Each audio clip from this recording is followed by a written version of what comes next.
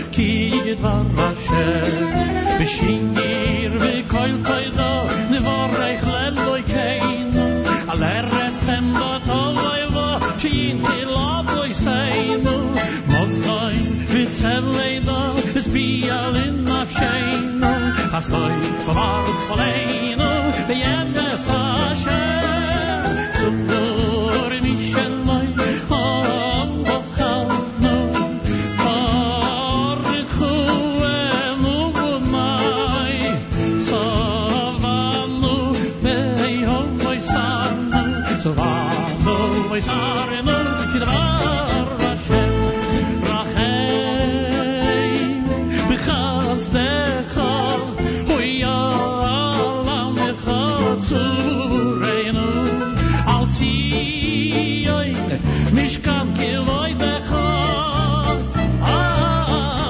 Eis Hu Beis Tifarteinu Ben David Havdecha Yovoi V'yigaleinu Ruach Napeinu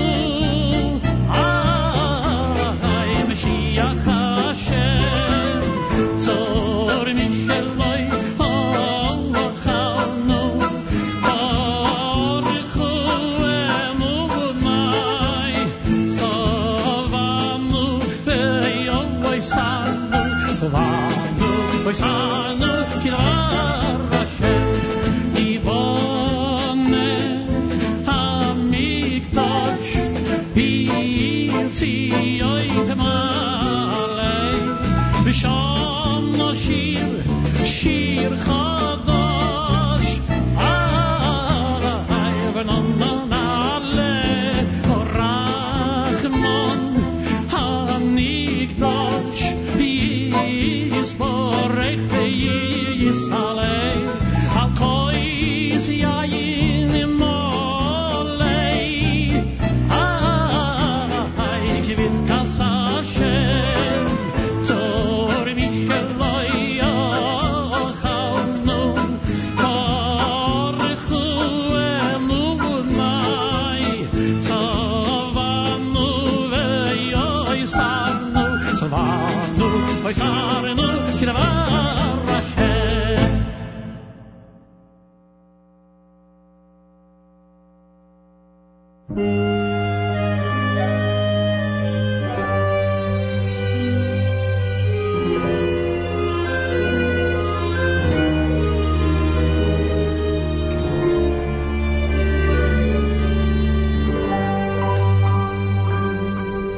Yudin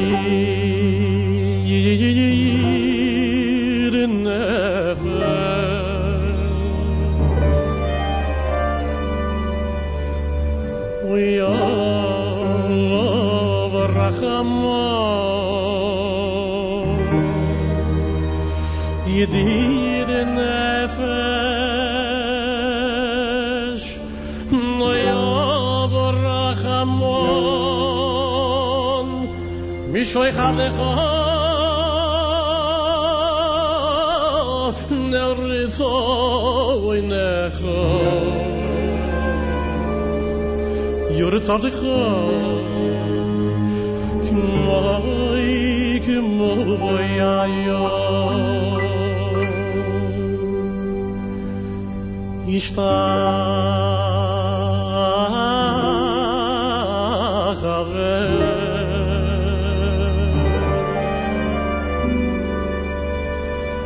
Neremuladu Borecha Nishitalachabe Neremuladu Recho Yeraveloi Yididoi Semecha Minoi Feso Oy bechol etua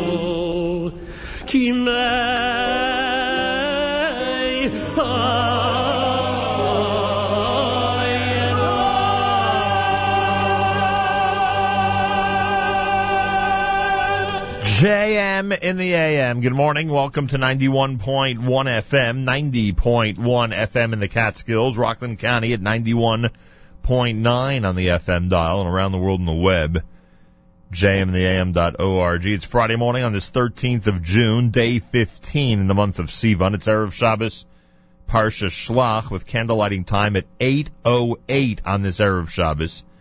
8:08. Mazal Tov to those who've completed Meseches Rosh Hashanah and Daf Yomi.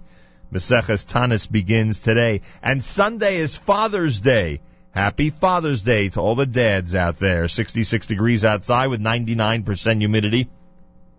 Winds in northeast at 8 miles per hour. Thunderstorms with a high of 79. More of the same for tonight with a low of 67. Then partly cloudy for Shabbos, a high temperature 78 degrees. Yerushalayim is at 81. We're at 66 here.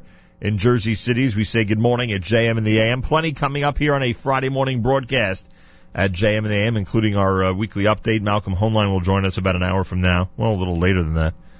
As we discuss the events of this week, make sure to tune in and join us for the weekly update. Great day on the stream at jmandtheam.org, including Naomi Nachman's Table for Two, starting at 9 o'clock this morning, and our amazing Erev Shabbos music stream from 10 a.m. Eastern Time all the way until candle lighting.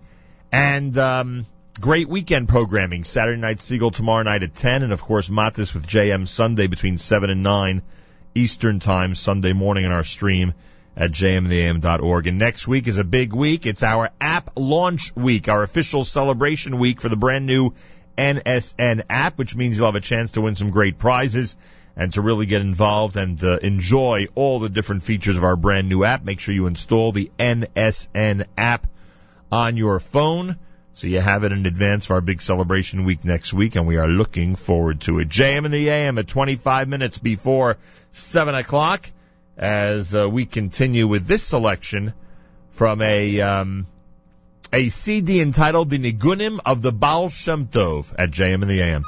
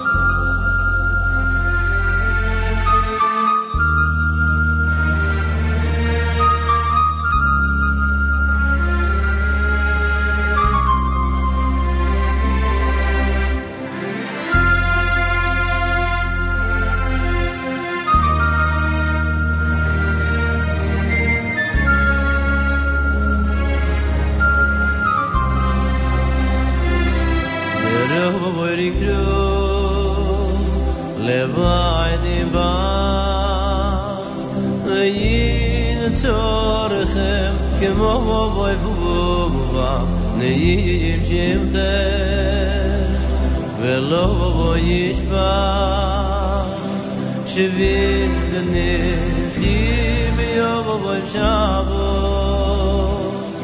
רבו ישנובים ויילובים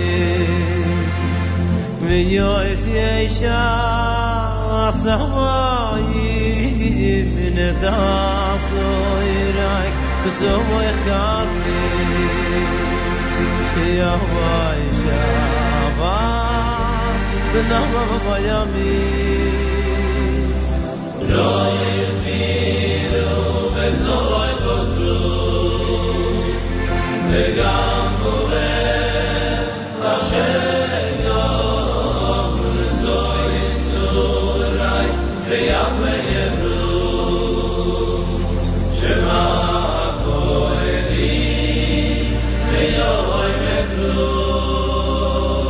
Eloi kitai B'migorai Adasido V'lo hoshtido V'lamazim V'lamizor Shloi kitai V'maynuhor Adoi kumai Kai ganu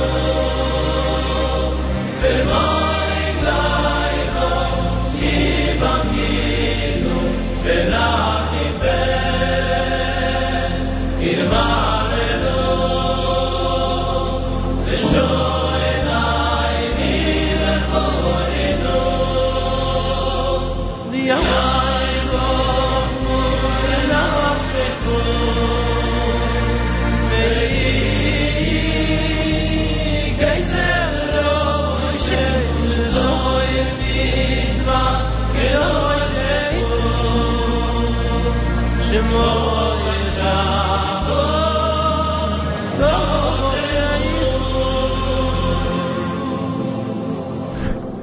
JM in the AM, that is from a CD entitled Nigunei Baal Shem Tov here at JM in the AM. Ben Sion Schenker before that with Tzur Mishalo and you did Nefesh. Shwebel Sharf and Levine had Curry Bone. You heard Tzur Mishalo done by L'chaim Tish. Yismechu off a CD entitled Shabbos Tish and Regesh with Moda Ani opening things up. And I say good morning. It's Friday, JM in the AM at 18 minutes before 7 o'clock. Plenty coming up, including our weekly update. Don't forget. Plus, remember, App Week is next week. It means that we have a big celebration week coming up for the brand new NSN Nachum Segal Network app. Make sure to be tuned in all week long for all the excitement.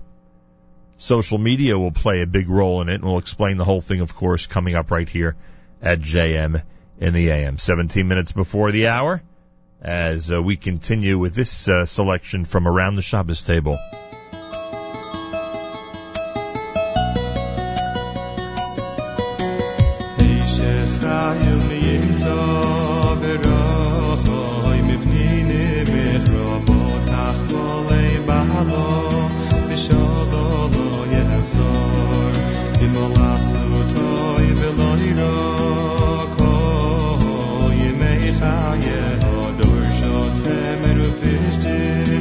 Atas bechekes kapeho Hoy sakani hoy soicher Mimer chokto milachmo Batokam miyoy lailo Atitein teren lebeisa vechak v'nareiseho Zomimo sod vatikocheyu Mepricha peonot okorem Chogro biyoy mosneho Batamiziroiseho Yusachlo lo yichna balaylo neiro yodeho shilcho bakishor v'chapeho tamchu cholech kapo por solioni v'yodeho shilcho lo'ehen lo'isiro leveisa misholek kicho beisa lo'mushonim marvadim osis holo Sheish v'yagomon levusho Noite bashor imalo Mishivtoyim ziknei yoretz sadin asesabatim kor Vachagor nasino lakenani Yoiz vehodor devusho Vadischak li yoi macharoin Diya poscho v'chochmo V'soiras chesed Halishon atzoifio Halichois beisa V'lechem atzibus loy soichel Neo v'yashiruho Malo V'yhalilo Rabbois bonois Osu choyil V'yatolis Al kulono Sheker achein V'hevel ayoifi Shoiras Hashem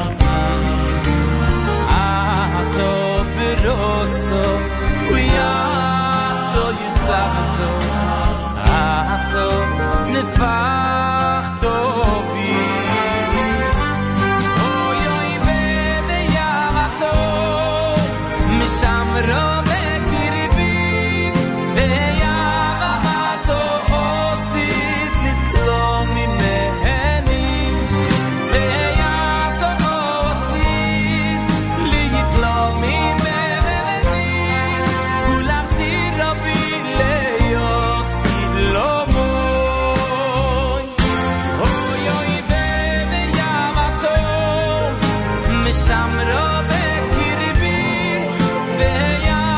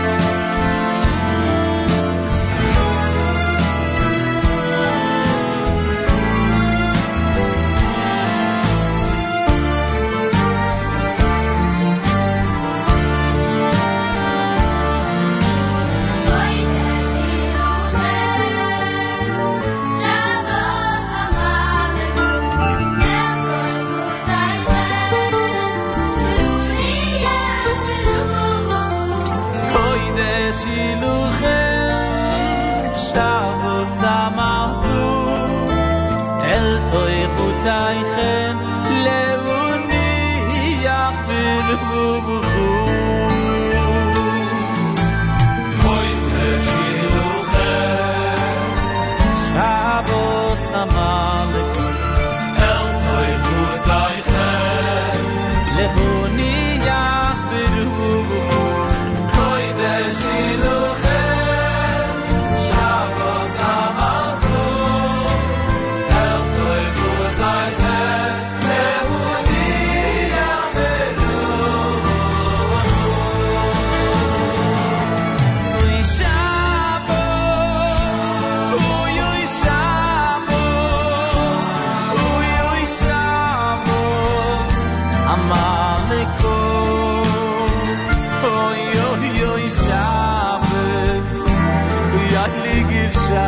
Shabbos, oy Shabbos, hamalko.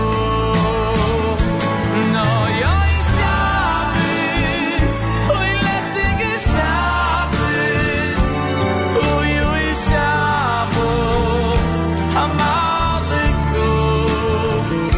Oy Shabbos, oy Shabbos. Shabbos, Amalko.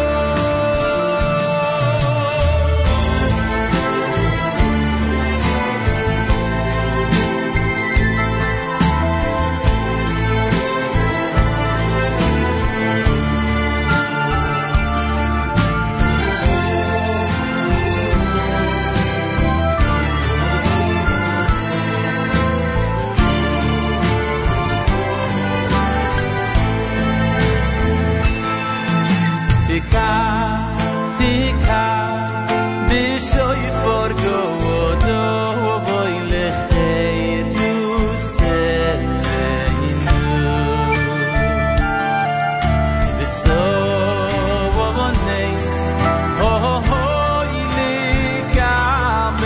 likament, galu yoseinu. Tika.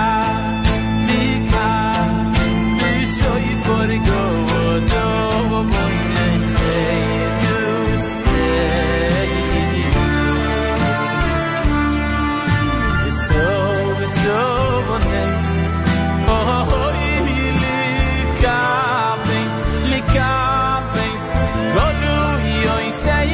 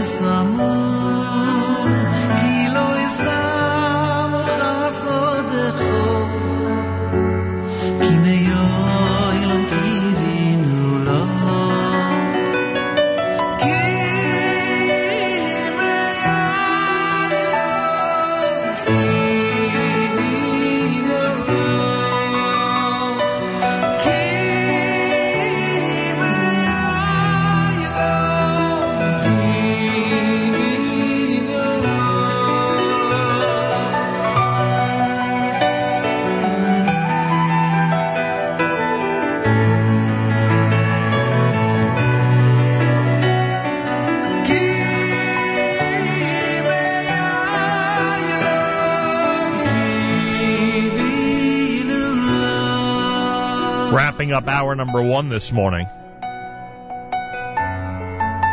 with Shlomo Simcha. It's called Hatov here at JM in the AM. Before that, Shlomi Daskal, amazing medley off of Shades of Green, Volume 3. Erev Shabbos Parsha Shlach with candle lighting at 8:08. Many synagogues begin earlier. Make sure you know when things start where you are. By the way, if things go according to plan, next week, all of our listeners will have a chance to ask Malcolm Hoenlein a question. We are asking Malcolm to be here next week in studio at JM in the AM, and our plan is to open up the phone lines as soon as he gets here, and you'll have a chance to call in and ask a question about anything that's happening in this amazing world of ours. It's been a couple of years since we've done this.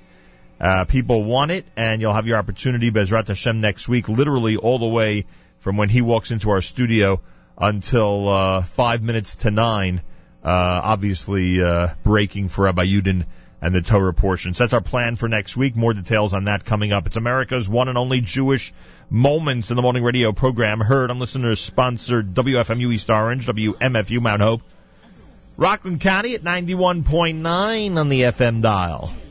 Around the world on the web, jmam.org. We'll talk about Keren HaShvius coming up. Many of you know that we're about to embark on a Shemitah year in Israel. Keren HaShvius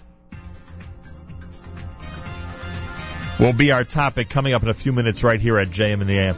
Galei Tzahal, Israel Army Radio, 2 p.m. newscast for a Friday follows next. We say Boker Tov from JM in the AM.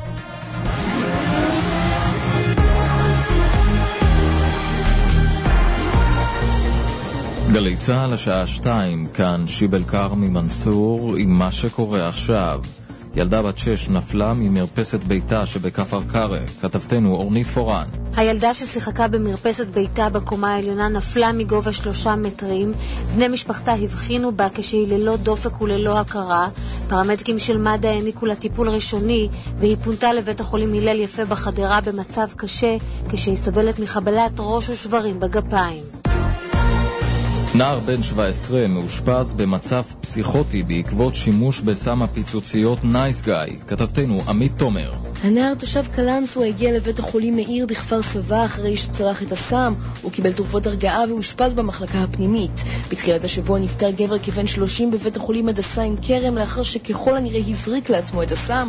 בחודש שעבר נפטר גבר נוסף כתוצאה מהשימוש בנייס גאי בבית החולים איכילוב. תל אביב חוגגת גאווה בצבעי הקשת. קבלו במחיאות כפיים את כל מלכות הדרג של ישראל. גאווה 2014.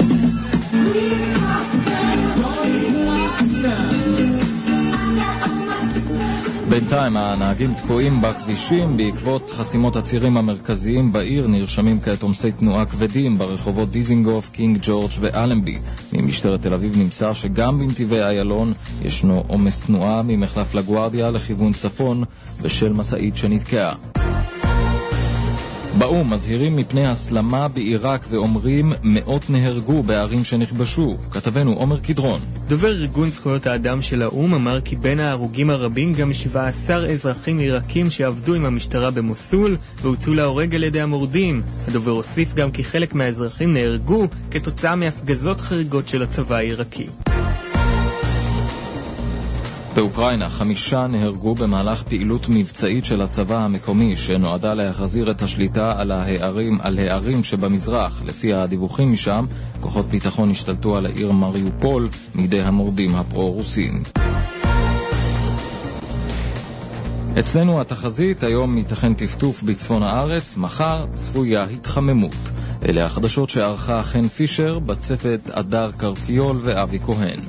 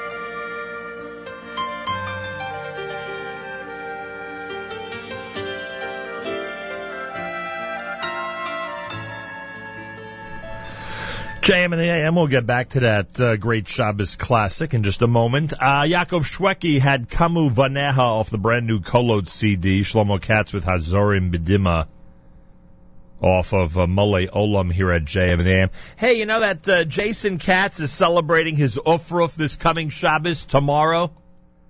My gosh, I'll tell you. How privileged I am to be able to make that announcement after all these years. Just unbelievable. A JM and the AM youngster getting set to celebrate his Ufruf tomorrow. So we say Mazel Tov to Jason and to the entire Fine and Katz and Mann families from all of us here at JM and the AM. Big Ufruf is coming up tomorrow. And time marches on. I don't know if I would have believed 30 years ago that I'd have the privilege of making an announcement like this. After all this time. So Mazal Tov from all of us here at JM and the AM. And we look forward to the big celebration coming up and participating and just having an amazing time at the big Simcha.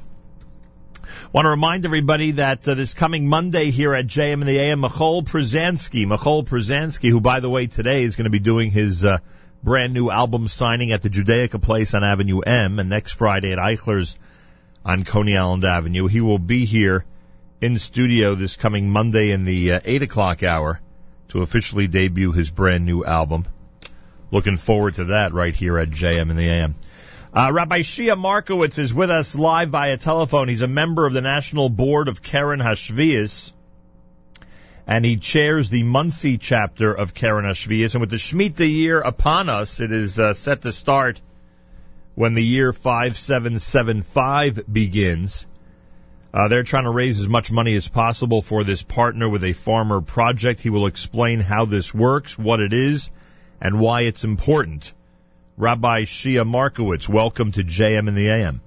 Shalom Aleichem, Rab Shalom, and thank you very much for this opportunity and to be able to let your audience know exactly what Keren HaShvius is doing to help the farmers be observant in this coming year of Shemitah. Well, let's start from the beginning. It is, in fact, in the Torah, in multiple places, that we simply do not work the land of Israel during a Shemitah year, which is every 7 years, right?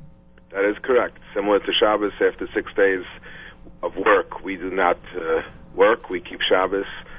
HaKadosh Baruch Hu in His Torah told us that we keep the land for Him for 6 years, and on the 7th year we testify that Kili Kol Haaretz, that Rebbeinu Shalom is the one that runs the world. And there are plenty of rabbinical authorities across the board who deal with the Shemitah issue in a variety of ways. The way that you and your organization deals with it is that in order to help the farmers not only make it through financially during the Shemitah year, but also to receive all the blessings that we believe come from above when the Shemitah year is observed, you literally have set up a fund to go ahead and help financially support them, right? That is correct, but we don't support them the way they would normally be supported during the years when they work. Well, how does it work? It works as follows. There's a Bezdin that was created with representatives of Batei Dinim from throughout Eretz Yisrael, with the most prominent ones being Rav Shmuel Wozner's Bezdin, Rav Nissen Karelis's Bezdin, and the Eidah Haredis in Israel, together with others, who sit and judge and who have created a tiered program depending on what the expenses are for a particular farmer, depending on where he's located, and depending on what type of product he is actually growing on his land. Now, the land of Israel is divided into, the entire land of Israel is approximately 22 million dunam, of which less than 3 million dunam are cultivated area for agricultural purposes. Right. Of that area, a good portion of it is never going to be Shemesh Shvius until Mashiach comes, unless things change. It's owned by Arabs and secular the Jews who are not holding by being Shemer Torah Mitzvahs at this point. Only approximately a half of the area is in the hands of people who we believe we're able to at least think about getting to become Shemer Shvius. Right. At this point for this coming year, we're hopeful that over 500,000 dunam, which is about a third of the privately owned area by Jewish farmers, will be in the hands of Shemesh Shvius, and that will be in approximately 3,000 plus farmers. And obviously their greatest concern is the financial hit that they're going to take for observing Shemitah. That is very, very correct. Just imagine somebody who has any type of factory or any type of business, and he's asked to close it down, and after 2 weeks, he probably would have a lot of agita and just give up. Yeah, we're talking about 3,000 farmers who are making money, covering their expenses, and at this point, we tell them to shut their door for the entire year. So this is a mitzvah that's really on the entire Klal Yisrael, not just on the farmers. So understood. So so Keren HaShvius collects this money, and then the board that you described goes ahead and distributes it based on what a farmer normally would earn in a typical year. Would that be No. What he gets is the expenses that he incurs, that he has no choice. Today you would have to be like a Target or Walmart to have a farm. You can't exist with a small farm in today's market. So just the expenses to maintain himself, essentially. Correct. Gotcha. Maintain the farm itself, which Gotcha. is the expenses of the lease of the tractors and all of the machinery that he has, and that is right now being projected at over $22.5 million for the amount of farmland that will be in the hands of Shemesh Shvius. All right, understood. Rabbi Shia Markowitz on our phone line, National Board of Keren HaShvius.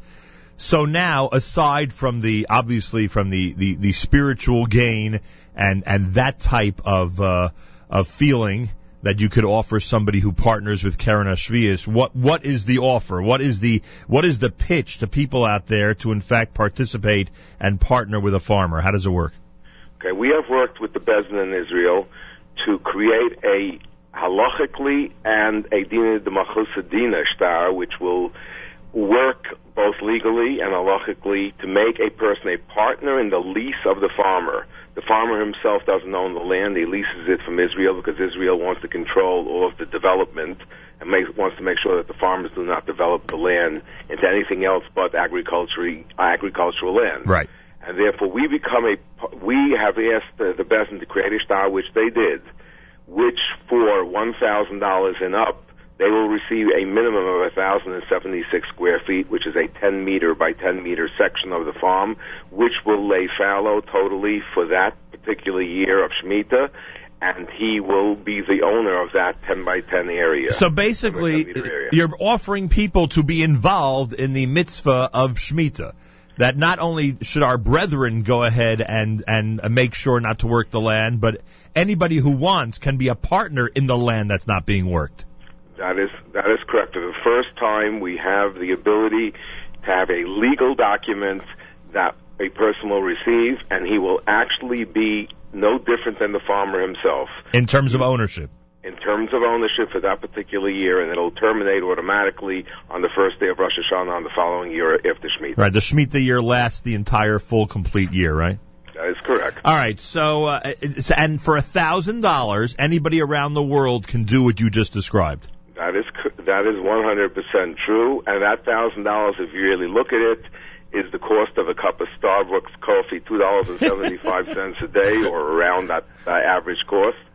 And if the farmers have the Mesiras Nefesh for keeping Shemitah for an entire year and losing many thousands upon thousands of dollars, and they are our shlichim to do this mitzvah, I think that we can ask people, even those that can less afford to do so, to say, listen, I'm going to cut back a little bit and be a partner in their Mesiras Nefesh for $2.75 a day for 365 days a year. Yeah, by the way, when it comes to Starbucks, I think it would be about 30 cups a year.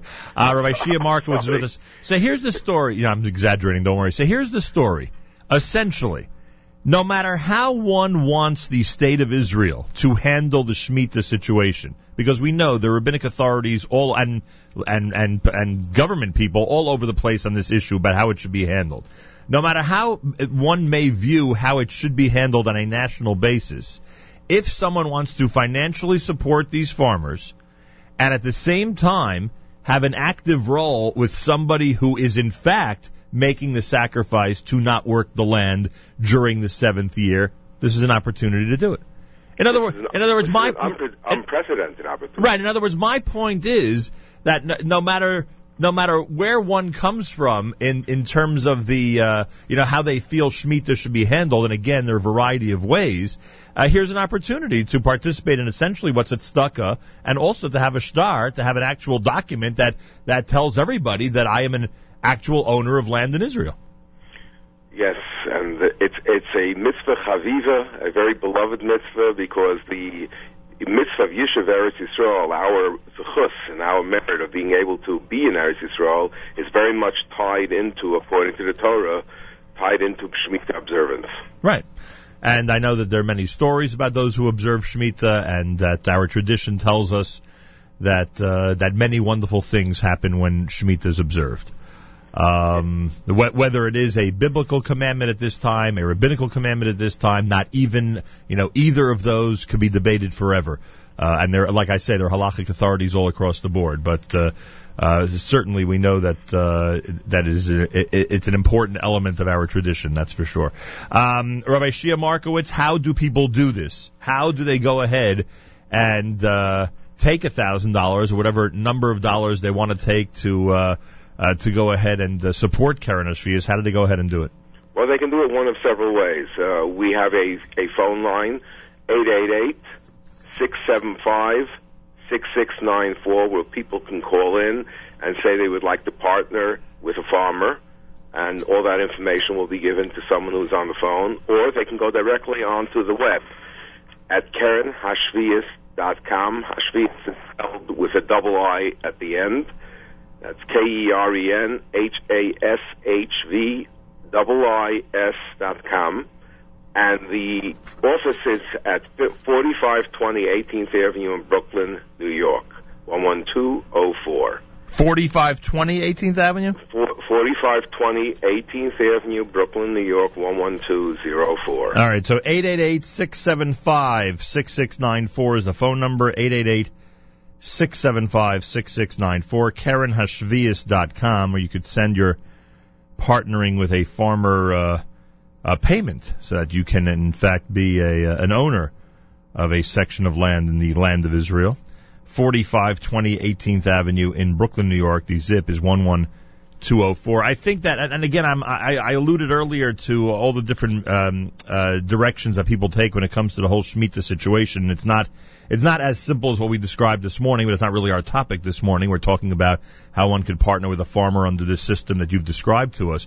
But I think one of the concerns, one of the things that frustrates people is that it does seem that because of the direction that exists through Keren HaShvius and other efforts like this, it does seem that Israel and the people of Israel end up purchasing a lot more produce from non-Jewish sources, even possibly from people who are not friendly neighbors with Israel. And I think that, and not that I need you to respond to that, frankly, but I think that that's one, people may be wondering, like, why would someone hesitate, to be completely in favor of all this? And I think that's one of the things that bothers people. Is that an issue that you address, or is that something? It is an issue we address, and basically we say that clearly everybody understands that the mitzvah is the Shaf Sahara Shabbos Lashem, that the more land that lays fallow is a bigger kiyum of the mitzvah of the Torah.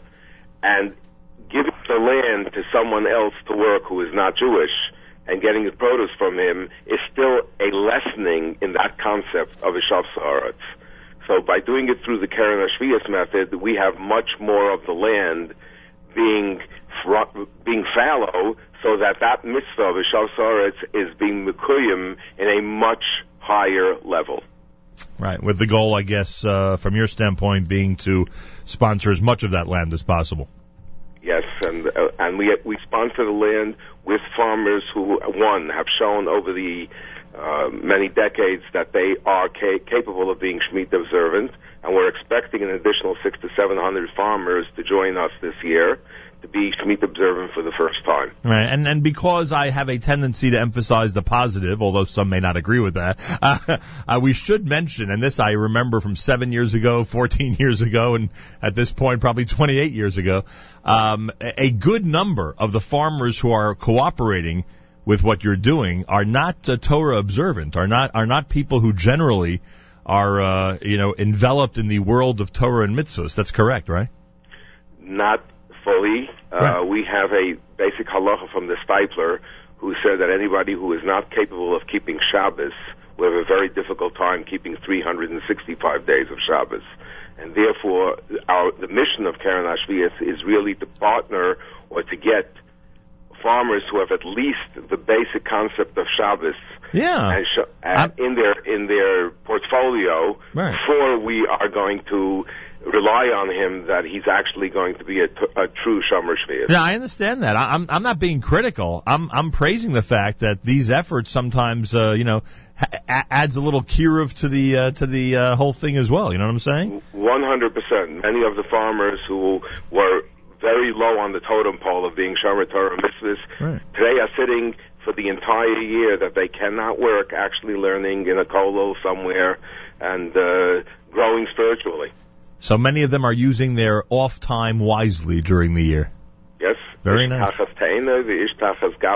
Very nice. Like we are supposed to be Ba'olam Haba, which some of the Rishonim say this is a similar situation of Shemitah, to give us today in the time of Golus the concept of what it would be like when Mashiach actually comes. Right. Well, I would love to. I'd love to see everybody out there respect all the different positions when it comes to how to deal with the Shemitah year, and I'm glad we were able to discuss this one this morning, which is the approach of Keren HaShvius and the work that they are doing to literally have a binding contract that allows one to be an owner in land in Israel during the Shemitah year. Information about all of this, you could Rabbi Shia Markowitz and his staff will be more than happy to explain all of this privately on the telephone at 888-675-6694, 888-675-6694. That's Keren HaShvius headquarters. You can also go to the web, KerenHaShvius.com. And as we said earlier, if you just want to send a check and be part of this effort, it's 4520 18th Avenue in Brooklyn, New York, and the zip code is 11204. Rabbi Shia Markowitz, I thank you very much for joining us this morning. I thank you for the opportunity, and I wish all of Klal Yisrael a great year of Shemitah, and discuss that we should be zocha to the coming of the Messiah. Amen. National Board of Keren HaShvius member Rabbi Shia Markowitz. This is JM in the AM.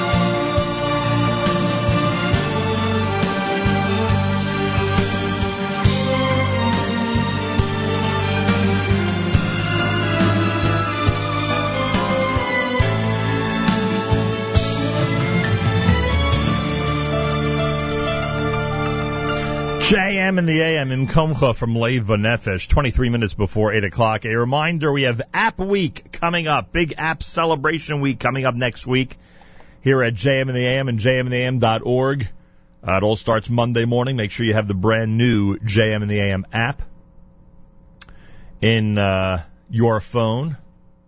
Or I should say it differently, make sure you have the brand new NSN, Nachum Segal Network app in your phone. That is the one you want for the big App Week launch. NSN, Nachum Segal Network app in your phone. For the big week, it starts on Monday. And speaking of a big week, it'll wrap up next Friday with Malcolm Hoenlein live in studio. He's going to be here to take your questions. We'll open up the phones. You'll have a chance to ask Malcolm Hoenlein whatever you wish here at the JM in the AM. We are looking forward to your questions next week, starting at about 7:40 in the morning right here at JM in the AM, so get set for that. Think of some good ones. We'll try to do it all the way until our closing theme next Friday morning here at JM in the AM. Coming up at 9 o'clock this morning, it's, of course, Naomi Nachman. She has an amazing edition of A Table for Two. She'll have Michael Glickman from Long Island's barbecue competition. They'll chat about the categories the teams will be competing in, and he'll have details about the family-packed action that'll be taking place. And Moshe Schoenfeld from Asi's Fish has tips on cooking fish and easy pre-made fish suppers that are available at stores across the tri-state area.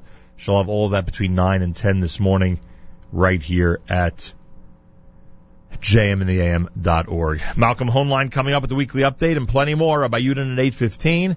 And as I say, plenty more. Michal Przanski, who today is doing an album signing at Judaica Place on Avenue M in Brooklyn, New York. Here he is, brand new at JM in the AM, and he'll be here Monday, sharing the 8 o'clock hour with us this coming Monday with his brand new music. Michal Przanski coming up at JM in the AM.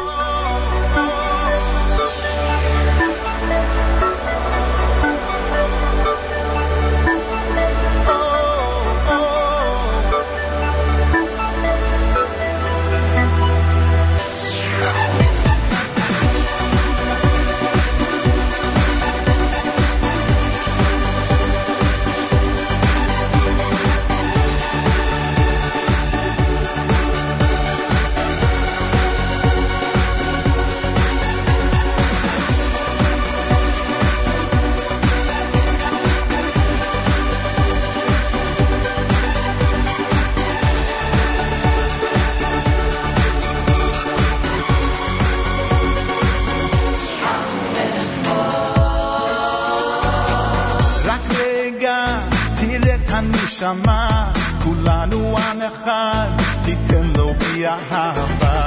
אבינו שם, הוא רואה את כולם, אוהב כשכולנו יחד. רק רגע, תראה את הנשמה, כולנו עם אחד, תיתן לו בי אהבה. אבינו שם, הוא רואה את כולם, אוהב כשכולנו יחד.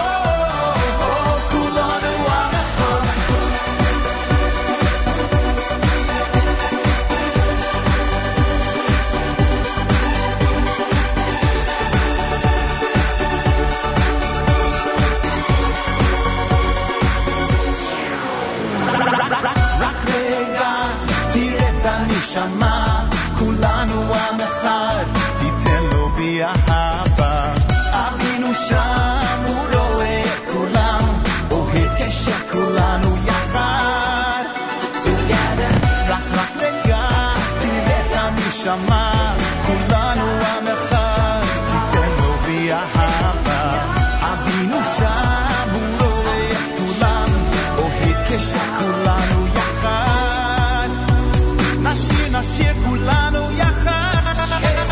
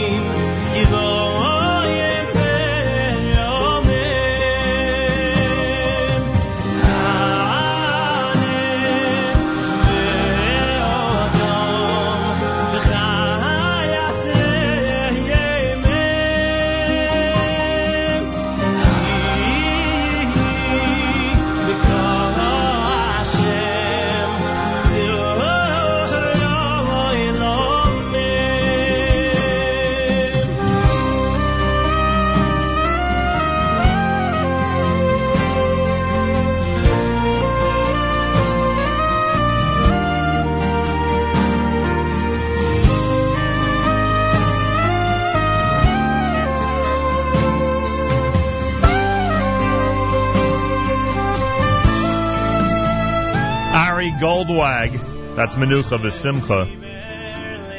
Michal Brzezinski before that. He'll be here Monday, hour number 3 Monday morning to officially debut his brand new CD. Looking forward to that. Friday morning broadcast, JM and the AM. Malcolm Hoenlein coming up next. Malcolm is here next week. If everything works out schedule-wise, he'll actually be in studio next week, something we have not done in quite a while.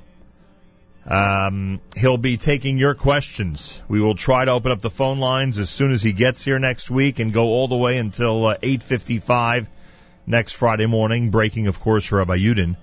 That's our intention, give everybody a chance to speak with Malcolm on any topic and obviously to ask whatever questions you have. We haven't done this in a couple of years. It gives us an opportunity to really open up the lines and to hear what people out there have to say and what is on your mind. So make sure to be tuned in a week from today and to participate by joining with us a week from today in what will be an interesting call-in show with the head of the Conference of Presidents. Erev Shabbos Parsha Shlach with candlelighting at 8:08 on this Erev Shabbos.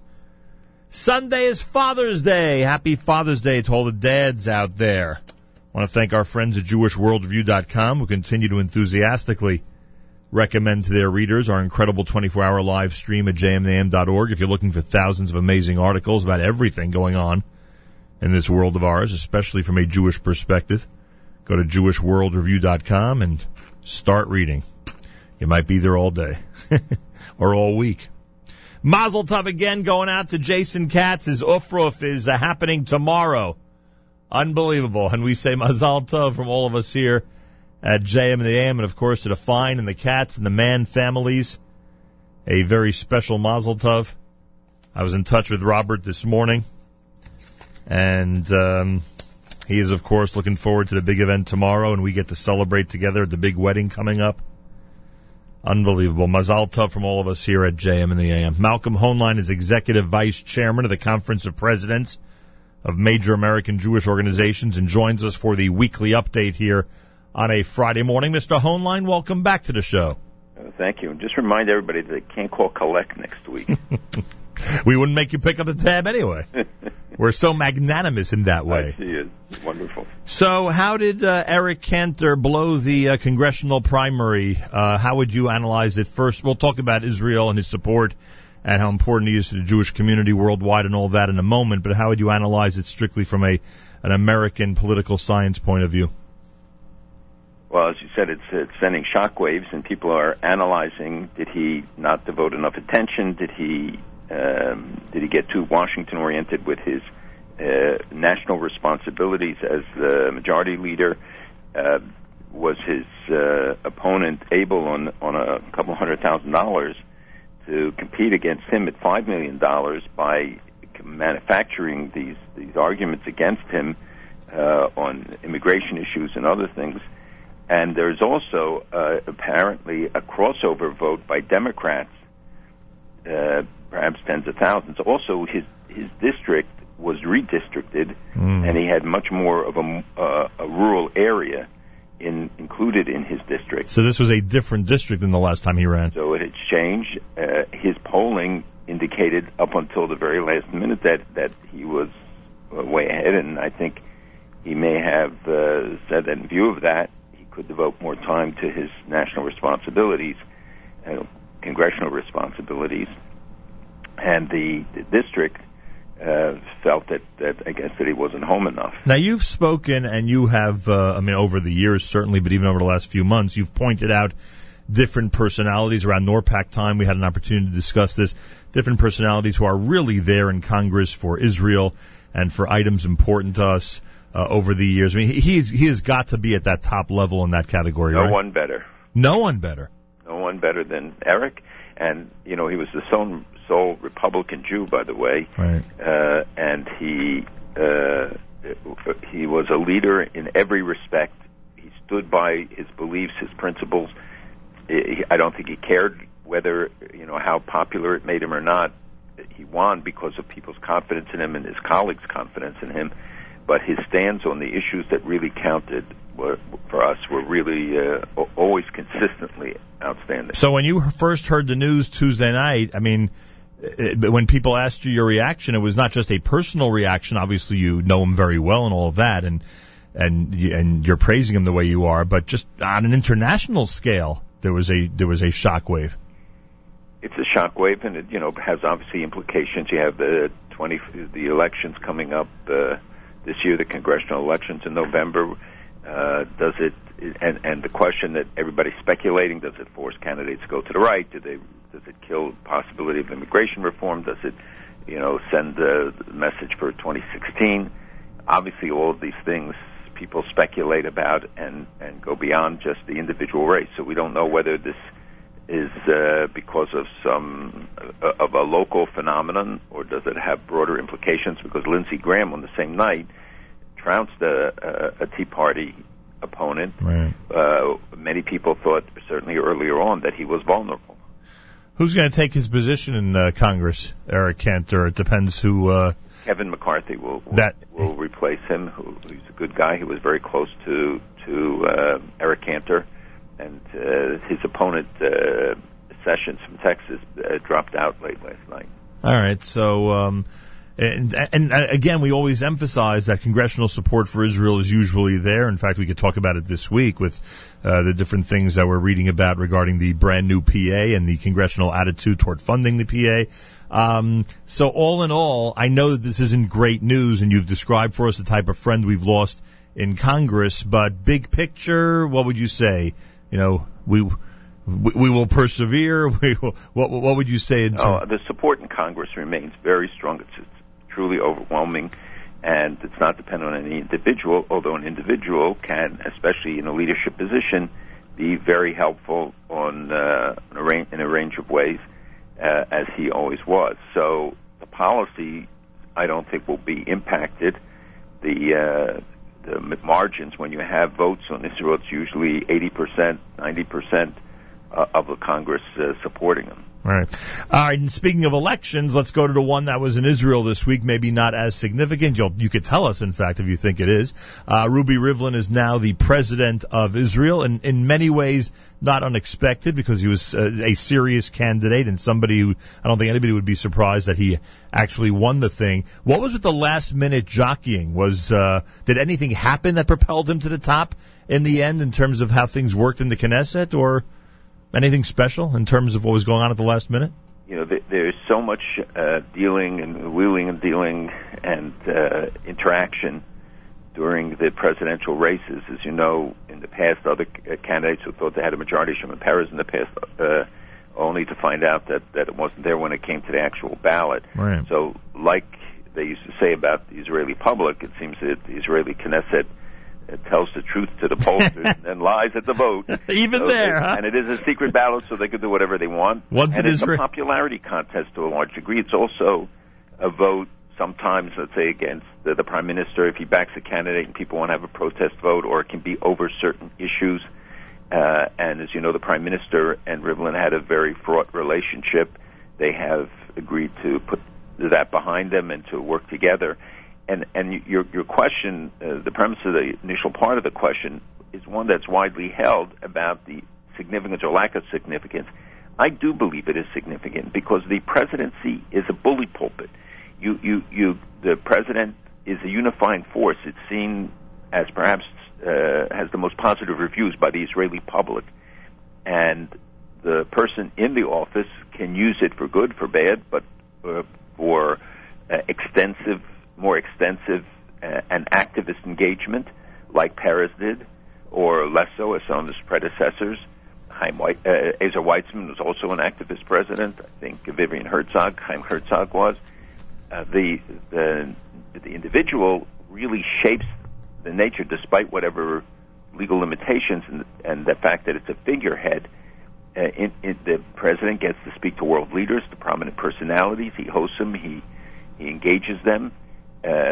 He can play an important role in being a link to diaspora communities. Shimon Peres had all those the annual conferences in his honor. He had he received prizes, Nobel Prize, other prizes over the years, and he enjoyed an international stature, which will continue. We'll see what role he will play. And Rivlin, who has, as a lawyer, was Speaker of the Knesset, has a long history of involvement. His family came, I think, in 1809 to Israel. His father was a Middle East scholar. I think he was the first to translate the Quran into Hebrew. And he's always been very proud of his Yerushalayim heritage. He's been close to many in the religious sectors of Israel. He served in Sharon's government. I think he was communications minister, as I recall. So, this is not a novice in the political process. He doesn't come from outside. He comes from within. And obviously he got 63 votes, more than half of the Knesset. Tens of items on his resume you just cited. Tens of items, and you left out the most important one. Who's he related to? Cousin to Matis Weingast. Oh. I figured there was some significant historical aspect. You're unbelievable. You pick up on these things. It's amazing how you pick up on these things. Well, with that having been said, 36,000 relatives of the Rivlin family estimated to be in Israel. And Matis told me there were only 20. I can't believe it. And that he was one of them. Just kidding. So, with all that having been said, if somebody did not like the politics, so to speak, or the political background of a Shimon Peres, will they like the political background and politics of a Ruby Rivlin? Oh, yes. They're vastly different? Opposites in many respects. But his politics, yes.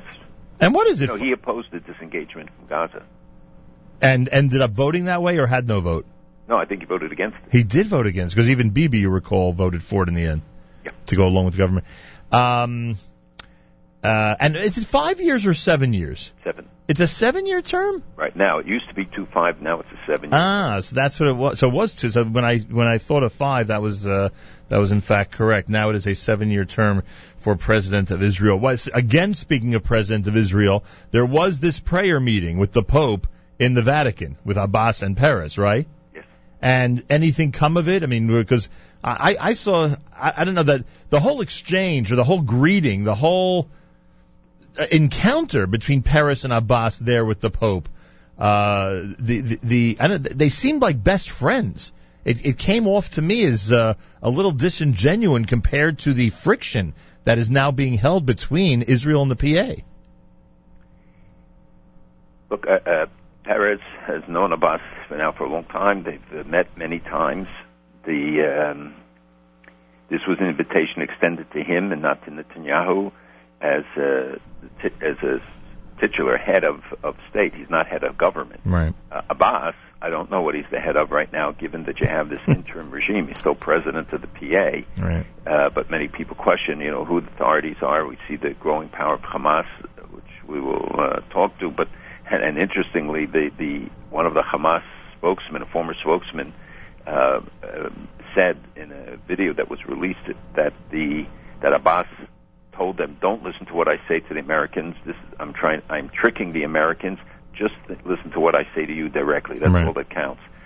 So the idea that given all that has happened in the last weeks, that Peres went ahead was criticized by many people.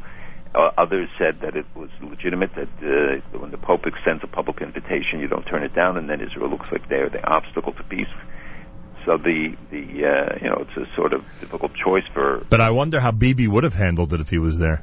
Well, the president, Peres, twice embraced Abbas. I doubt that Bibi would have done that. Right, that's what I would assume. It's America's one and only Jewish Moments in the Morning radio program, heard on listeners-sponsored WFMU East Orange, WMFU Mount Hope, Rockland County, 91.9 on the FM dial, around the world on the web, jmnam.org. The big news is that next week, Malcolm Hoenlein plans on being in our studio here at JMNAM, and it'll afford an opportunity to anybody out there who can get through to call up and ask a question, make a comment, discuss with Malcolm whatever you wish. We'll try to start that as soon as he walks in next week, and we'll try to take it all the way until the end of the show, breaking only for Rabbi Yudin. It's an opportunity we have very rarely. I think the last time we did it was a couple of years back, and we'll present that next week and give everyone a chance to go ahead and participate in this process. All right, so I was going to ask you about that. When you hear Abbas, or when you hear somebody from Hamas say that, in fact, that's what Abbas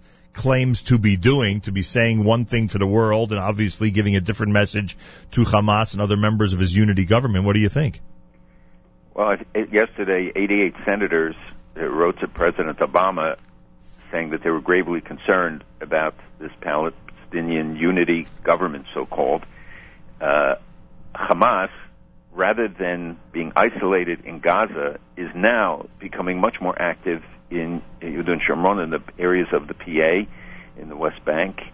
They're trying to create an alternative Dawa social and cultural movement. They're building the infrastructure to eventually enable them to replace the PA government. They're allowed now to hold public rallies, public events, and police do not interfere. Although there have been public clashes, there have been some security arrests, even just in the last few days. The members of the Senate indicated they're going to review the aid because a poll comes out this week and shows that 56% of Palestinians opposed any talks for peace now with Israel. The United States said to Abbas that he's got to be held to account now for the rockets, or I would say perhaps a little bit less than that, did say to him that he has to act against the rockets that are being fired from Gaza. Once again, we had one, the first since this new government was in place, and the IDF, or the Israel Air Force, actually responded and took out a terrorist. I raised last week one of the issues in the quartet conditions is disarmament, that the PA and the Palestinian entity will be disarmed. Well, then the Gaza now is a violation of that, right. Given the tens of thousands of missiles, some of them with 80-kilometer range. There were, the Chief of Staff, I think, this week said that there are perhaps 10,000 missiles, long and medium-range missiles that are aimed at Israel from Gaza. And if the PA is living up to the requirements, as they said that they accepted this interim government, technocrat government accepted the conditions of the quartet, well, they should be moving very quickly against these rockets, and they have to be held to account by the international community.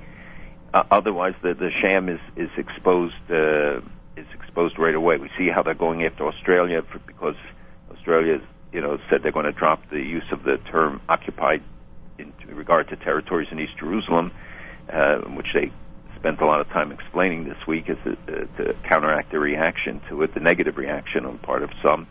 But nobody reports that Ismail Haniyeh, the head of Hamas, mother-in-law, came to treatment in Jerusalem for cancer. Unbelievable. Last year his granddaughter came. That we discussed. And here his mother-in-law, while he is threatening to destroy Israel again, his mother-in-law comes for treatment. And Israel has these compassion laws, which, and thousands of Palestinians are coming to Jerusalem hospitals to be treated.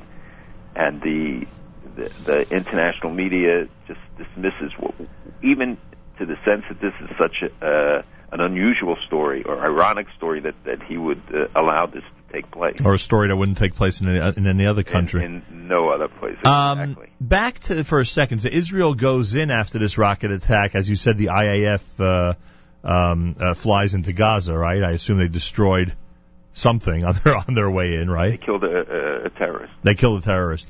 No, and now tell me if I'm wrong. No international condemnation, right? Don't you find it interesting that Israel was, immediately responded, felt it was responding properly, which I think most people would say they were. And there was, am I right? There was no international condemnation. There was no reaction to it. Of Israel? Yeah. For responding and defending itself, usually. But no, of the attack. And the fact that a rocket was launched, the United States did, as I said. No, I understand, but the international community, of course, won't. No, I understand, but I'm talking about the Israeli reaction. In other words, normally you would see what you would see somebody coming out with a statement against Israel for reacting the way they did to this rocket attack. Well, for one thing, Israel made very clear what it was going to do, and that underscores the need to draw the red lines and to uphold them. That the international community, when they see that you're acting consistently and in accord with international law, because when you are attacked across an international border, which is the border between Gaza and Israel, is the character of that border governed by international law, they have a responsibility to respond and to stop the firing of rockets. So the international community, I think, will be muted. Also, there were no civilians hurt, and there was nothing else really that they could do. And I don't think the international community has much sympathy. When they see what's happening now with the ISIS and all that, I think right now they're not coming to the defense of terrorists. So the PA in Gaza, first of all, will they ever have control over what's going on in Gaza? And what will they tell the world now? The PA is now going to tell the U.S. that they will establish control by when? I don't think that they give themselves deadlines. They only give Israel deadlines. That they will, I'm sure that they will issue statements saying that they will respond to it. The truth is, though, that Gantz, the chief of staff, spoke this week, and talked about the huge increase in number of medium and long-range missiles with much more accurate GPS guidance systems, meaning that when they fire them, they have better ability to come closer to the target. Most of them hit in the desert, which may be, in fact, what some want. But they're continuing to try to build tunnels, and they're going to use tunnels and rockets as a threat, and that's what Hamas and Islamic Jihad. And Hamas says, well, listen, we're not the government. We agreed to this government, but it's an independent technocrat government, as they call it. The international community and the United States and the lead has to say this is good. They're going to be held to account, and Israel will do what it has to do and must do it. And whatever steps to take out these 10,000 missiles, I think is essential. But the international community, does not mobilize when these things. And in terms of reality, you believe the PA will never be able to have control over what's going on in Gaza? There's no evidence right now that the PA can control it. They're having a big fight, as you know, over between Hamas and Fatah over the 40,000 former Hamas employees in Gaza of the Hamas government. There are 70,000 employees of the Fatah government who have all along, now for all these years, been collecting yearly salaries to remain idle. But they didn't want to remove them because then that would have meant that essentially they were giving up their claims and the ability to control. So you had tens of thousands of people sitting there, 70,000 Palestinians from Fatah. Now you're going to have 40,000 more, and they balked at paying, and Hamas, already is threatening. But at the same time, Hamas is moving ahead. We shouldn't delude ourselves that they're not taking advantage of this opportunity and trying to establish itself. And then they look at what happened in Iraq and elsewhere, and I'm sure it's got to be a source of encouragement for them. Talk about Americans in Iraq in a moment. Just when Congress goes ahead and warns the U.S., I'm reading from this Jerusalem Post article, leaders in the House have written a letter to U.S. President Obama suggesting a pact with Iran restricted to its nuclear program is not enough for the chamber to lift sanctions on the country. Do you agree with that Congress can't move under those circumstances?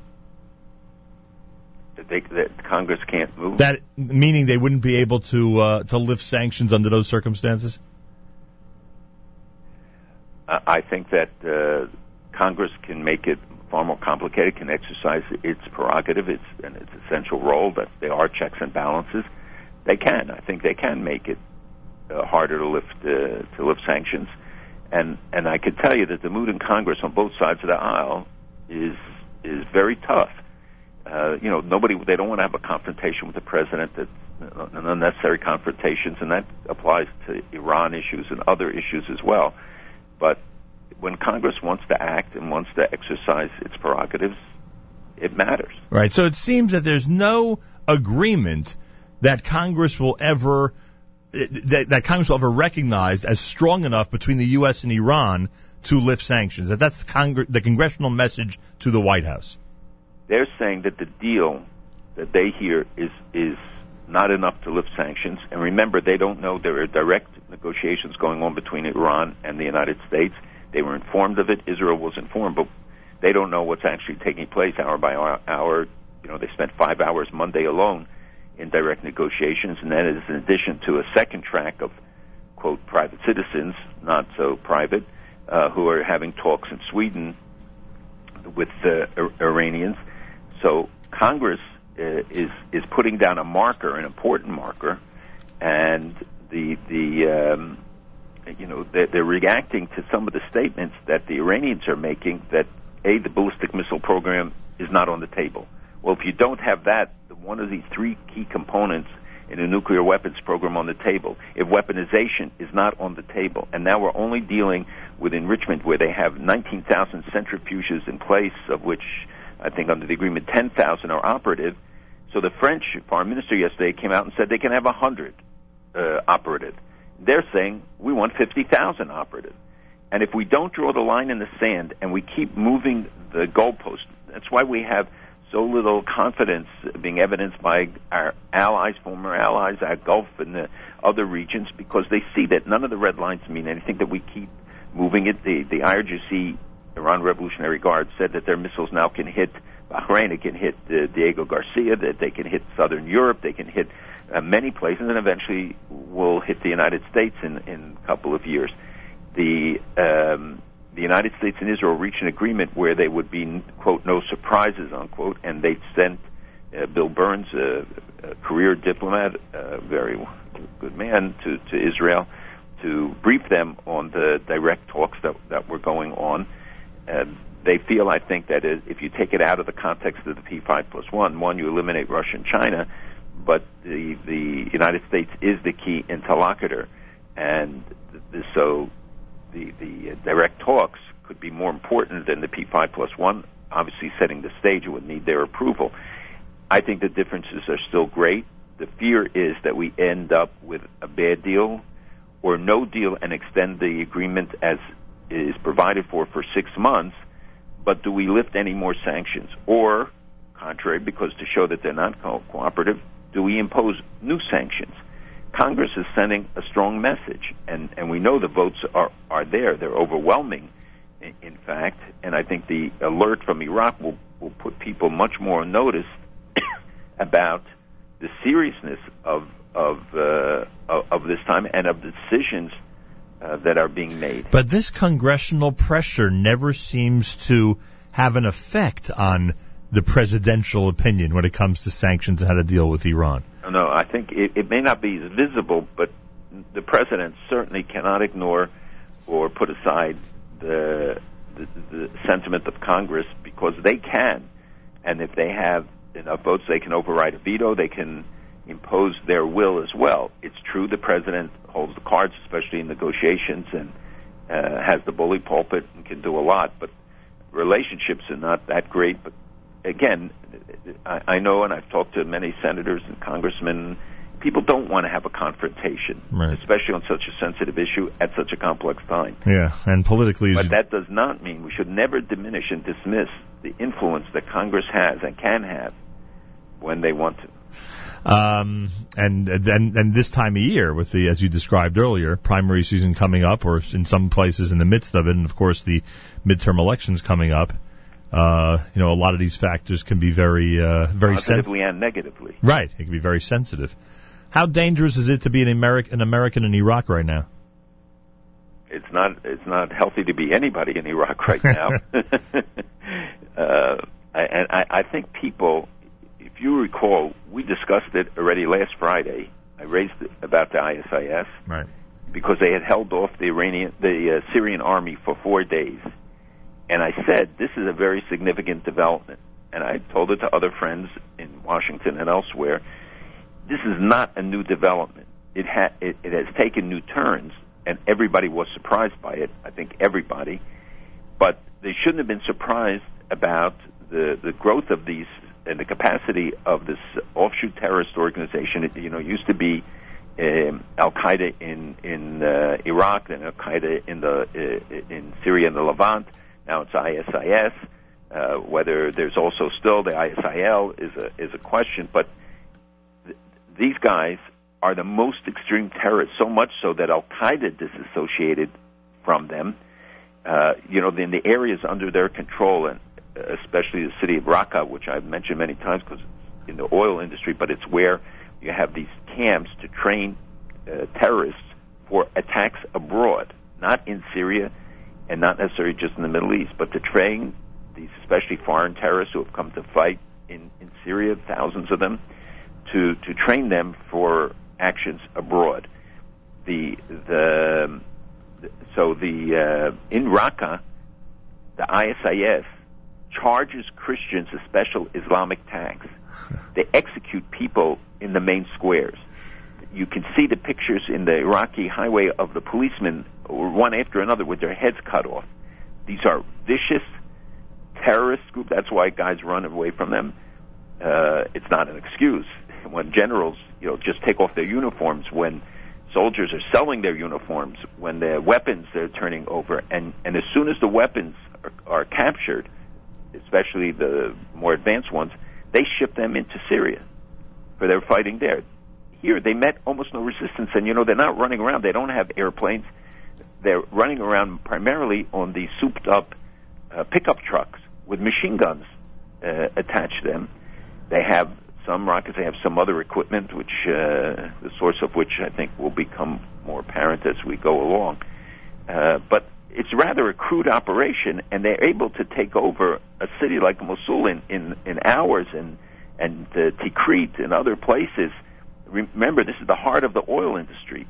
We will see now more responses, perhaps. I think Iran, General Soleimani is there, which means that he's the head of the Iran Revolutionary Guard, and will be in Tehran. Will be Baghdad,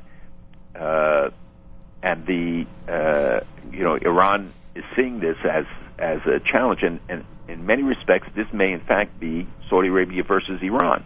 That the Saudis are backing them as a Sunni group, ISIS, versus Iran, which has been increasingly been dominant in Iraq, and Maliki is not only weak, but has been closely aligned with Iran. So this is part of the Sunni-Shiite conflict, and as I said many times here, that underlies so much of what is happening there. That's the nucleus of everything. And now they're talking about the threat being against Jordan, but also Lebanon, Syria, Sinai, Gaza. We know that they've moved near the Golan. The ISIS troops have been near there, and there are bases of Al Qaeda and others there. Jordanians were pictured on a video tearing up their passports and calling for the slaughter of Abdullah.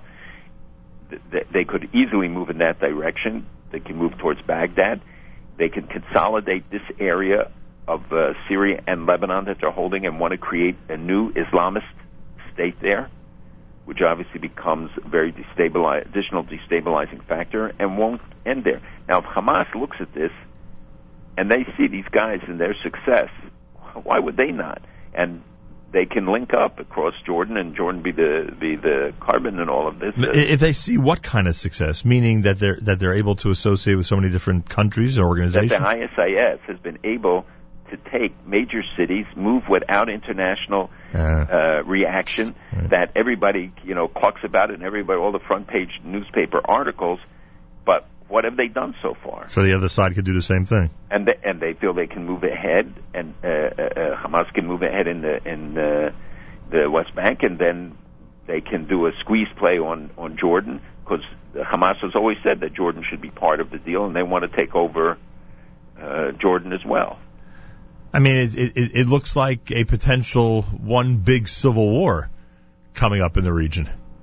The region is in a civil war. That's why I kept saying it's an Arab volcano, and this is a new eruption of this Arab volcano. And if we don't take steps crush it. First of all, I mean, part of the problem is there are no good players in any of this.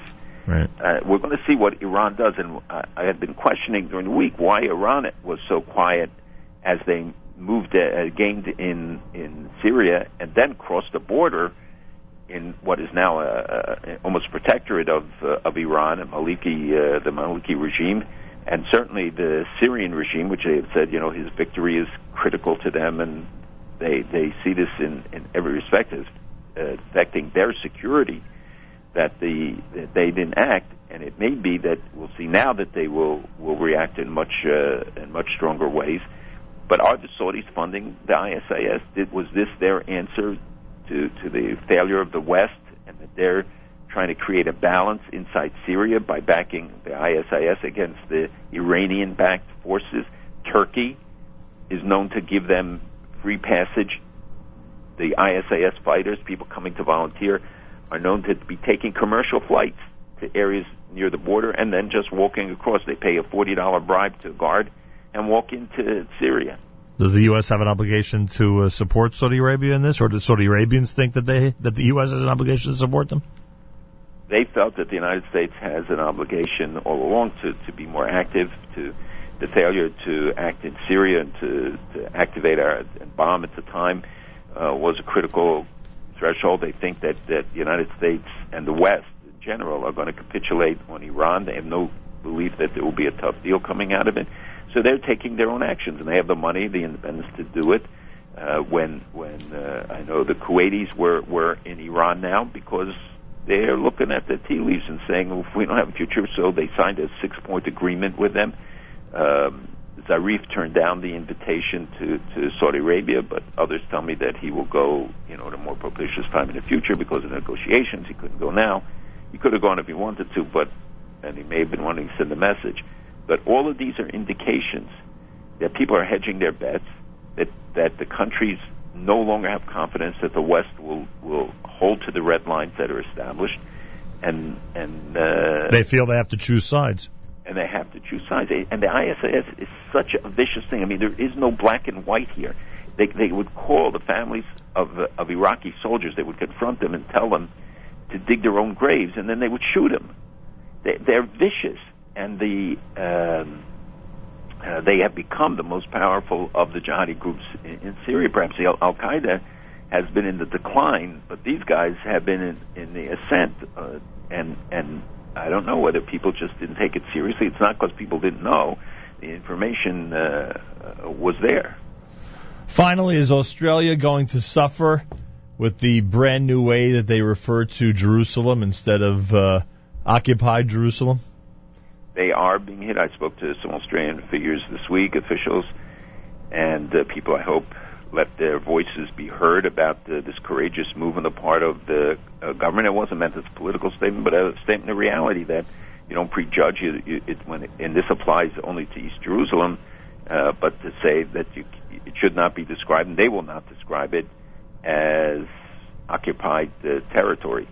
So the Palestinians have gone now to the Arab League. They're talking about sanctions and threats against the government. The government seems to be standing by the position that they adopted.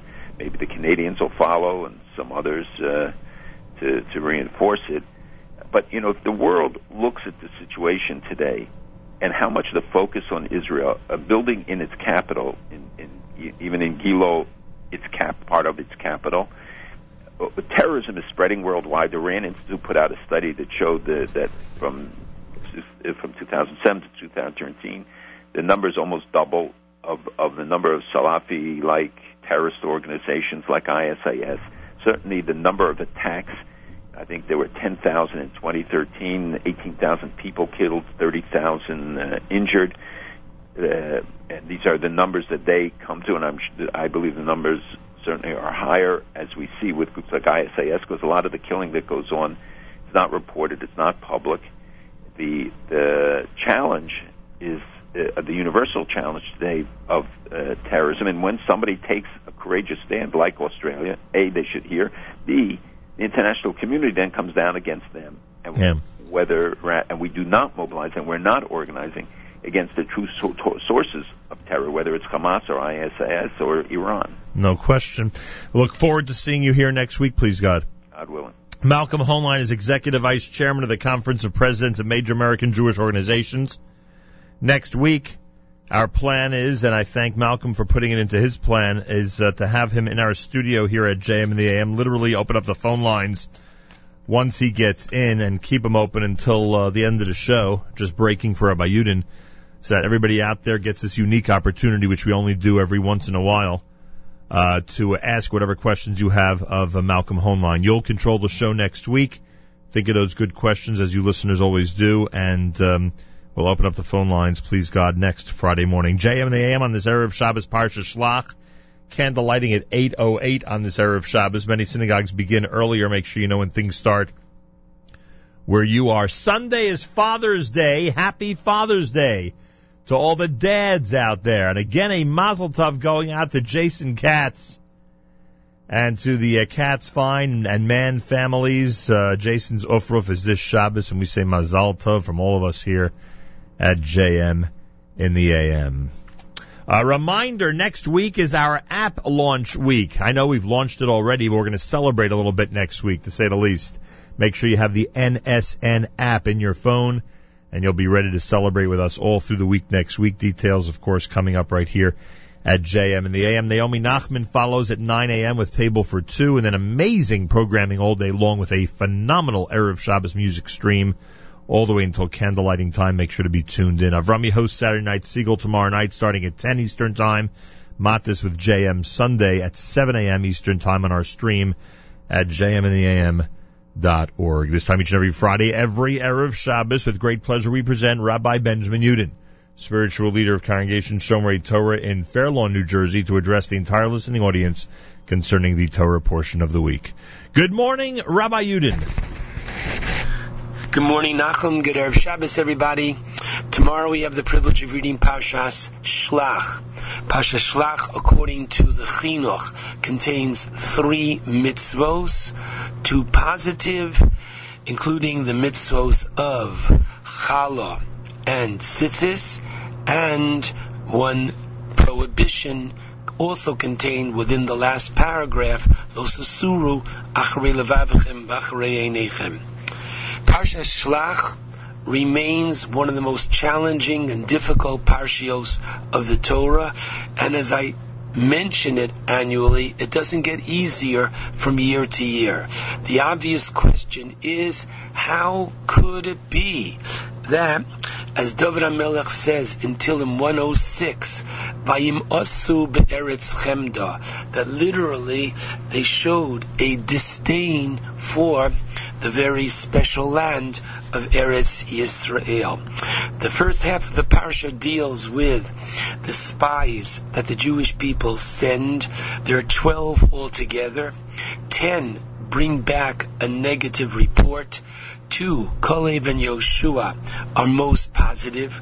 The people, unfortunately, accept the bad and evil report of the 10 spies. The Torah tells us that they cried that night upon hearing the report of these spies. God says to the Jewish people, you cried for naught, I will give you something to cry about. That night, our rabbis tell us, was none other than the night of Tisha B'Av, the 9th of Av, when in our history God orchestrated that this be the night of crying in the future, that both the first and second Beis Hamikdash temples were destroyed on this day, as well as other national calamities that occurred on Tisha B'Av. I'd like to, however, focus this morning on one phrase that the Meraglim, the spies, used in casting the very gloomy picture upon the Jewish nation. The Torah tells us in chapter 13, Pasuk 32. Vayotziu dibas ha'oretz asher toru osa al bnei Yisrael lemor. And it means that they brought forth to the children of Israel an evil report on the land that they had spied out, saying, ha'oretz, the land, asher ovarnu ba lasurosa, the land through which we have passed to spy it out, eretz ocheles yoshvehohi. It is a land that devours its inhabitants. The Gemara in Sota 35a gives us the background to this charge and tells us that, and Rashi quotes part of this as well, that as they traveled from place to place, wherever they went, they saw that the people were busy burying their dead. And it happened to have been a leader of each community had passed on at that time. And therefore, seeing funeral after funeral after funeral, they drew the conclusion, Eretz, literally a land that devours its inhabitants.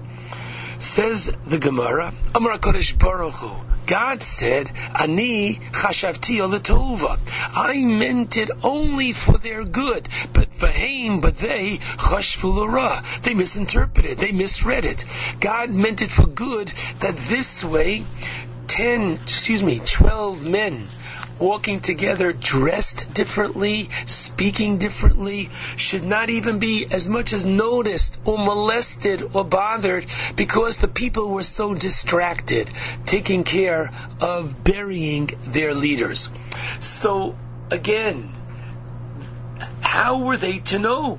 You and I can ask. Were they really so wrong in reporting what they saw and saying, unfortunately, it's a land that devours the dead?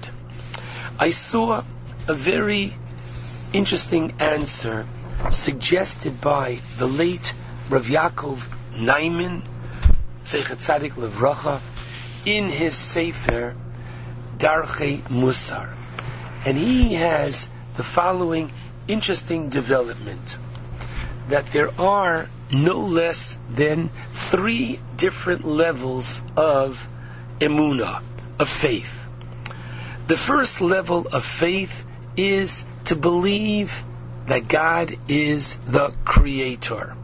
And this, he says, indeed, is not so challenging and difficult, because if one thinks about it for a moment, the same way that if I were to tell you, do you know how the first watch came into being? Somebody was experimenting, and he had all the pieces on a table, and his wild, young grandchild comes in, knocks over the table, all the pieces fall to the floor, and they fall together in such a way that they fall literally as a unit, and this is how the watch was made. You'll look at me very strange, and you'll say, I don't really think so, and you're right. Because, to use that expression, if there's a watch, there had to be a watchmaker. All the more so, if there is a sophisticated world, there has to be a world maker. Good. This is the first stage of emunah, of faith. Beyond that, the next shlav, or level, we can say, is to believe in a force, namely HaKadosh Baruch Hu, God, who is involved with Hashgacha Pratis, which means that he personally is involved in each person's life. What does that mean? It means if someone has success in business, it's not because, after all, Kochi v'otzem yodi osali es hachayil hazeh, which means literally, my strength and my knowledge and my acumen has literally gotten for me all my success, but rather I recognize that my success, sure, I have to do my hishtadlus, I have to put my effort into this, but ultimately I recognize that the blessings that I have, and indeed all that I have, comes from on high. This is the second stage of emunah, of faith. But the highest level of faith, suggests Rav Naiman, is when the reality questions your faith. In other words, when that which you see, in this case here, case in point, they are busy burying their dead, how can you still believe at that time that this is a good land? And the answer that we have to give clearly is as follows. If this would have been their first encounter with their knowledge of the land, you might be right. But let us not forget that at the burning bush, God says to Moshe in chapter 3 in Shmos, God says in Pasuk 8, for a raid lahatzilo miyad Mitzrayim. This is the game plan.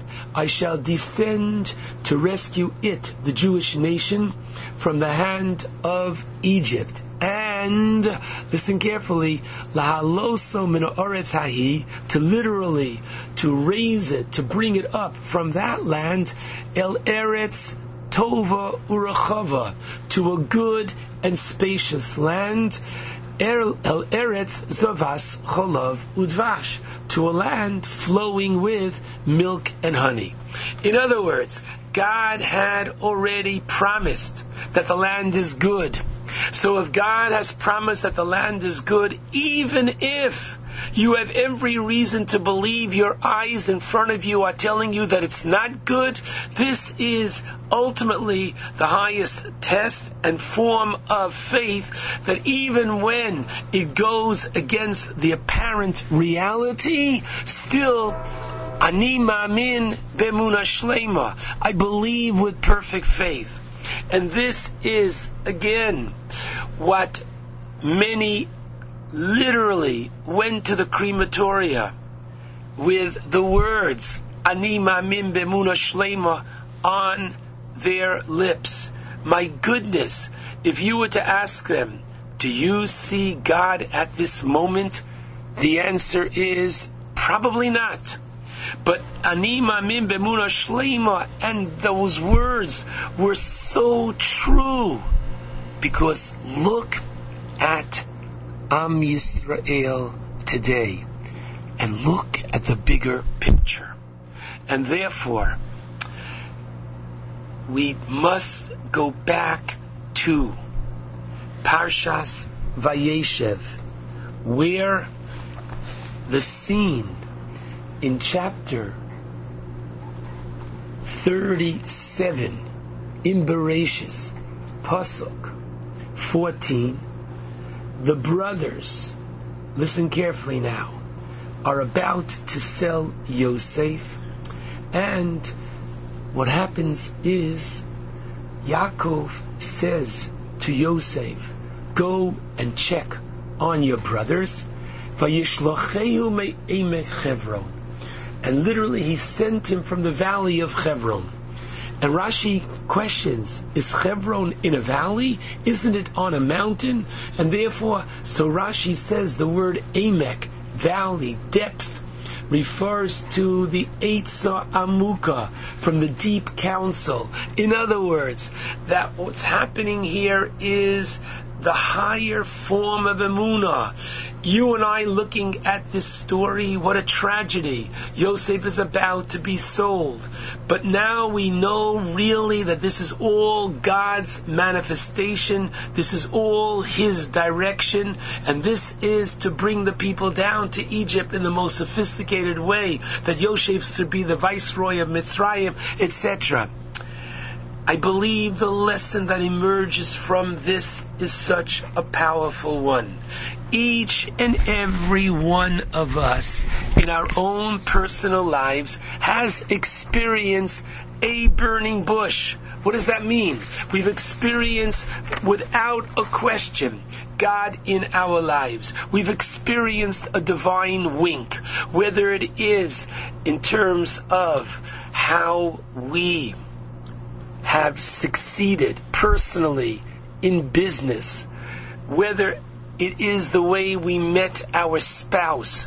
Each and every one of us had those moments where we knew that God was with us. He plays an intrinsic, an intricate part of our life.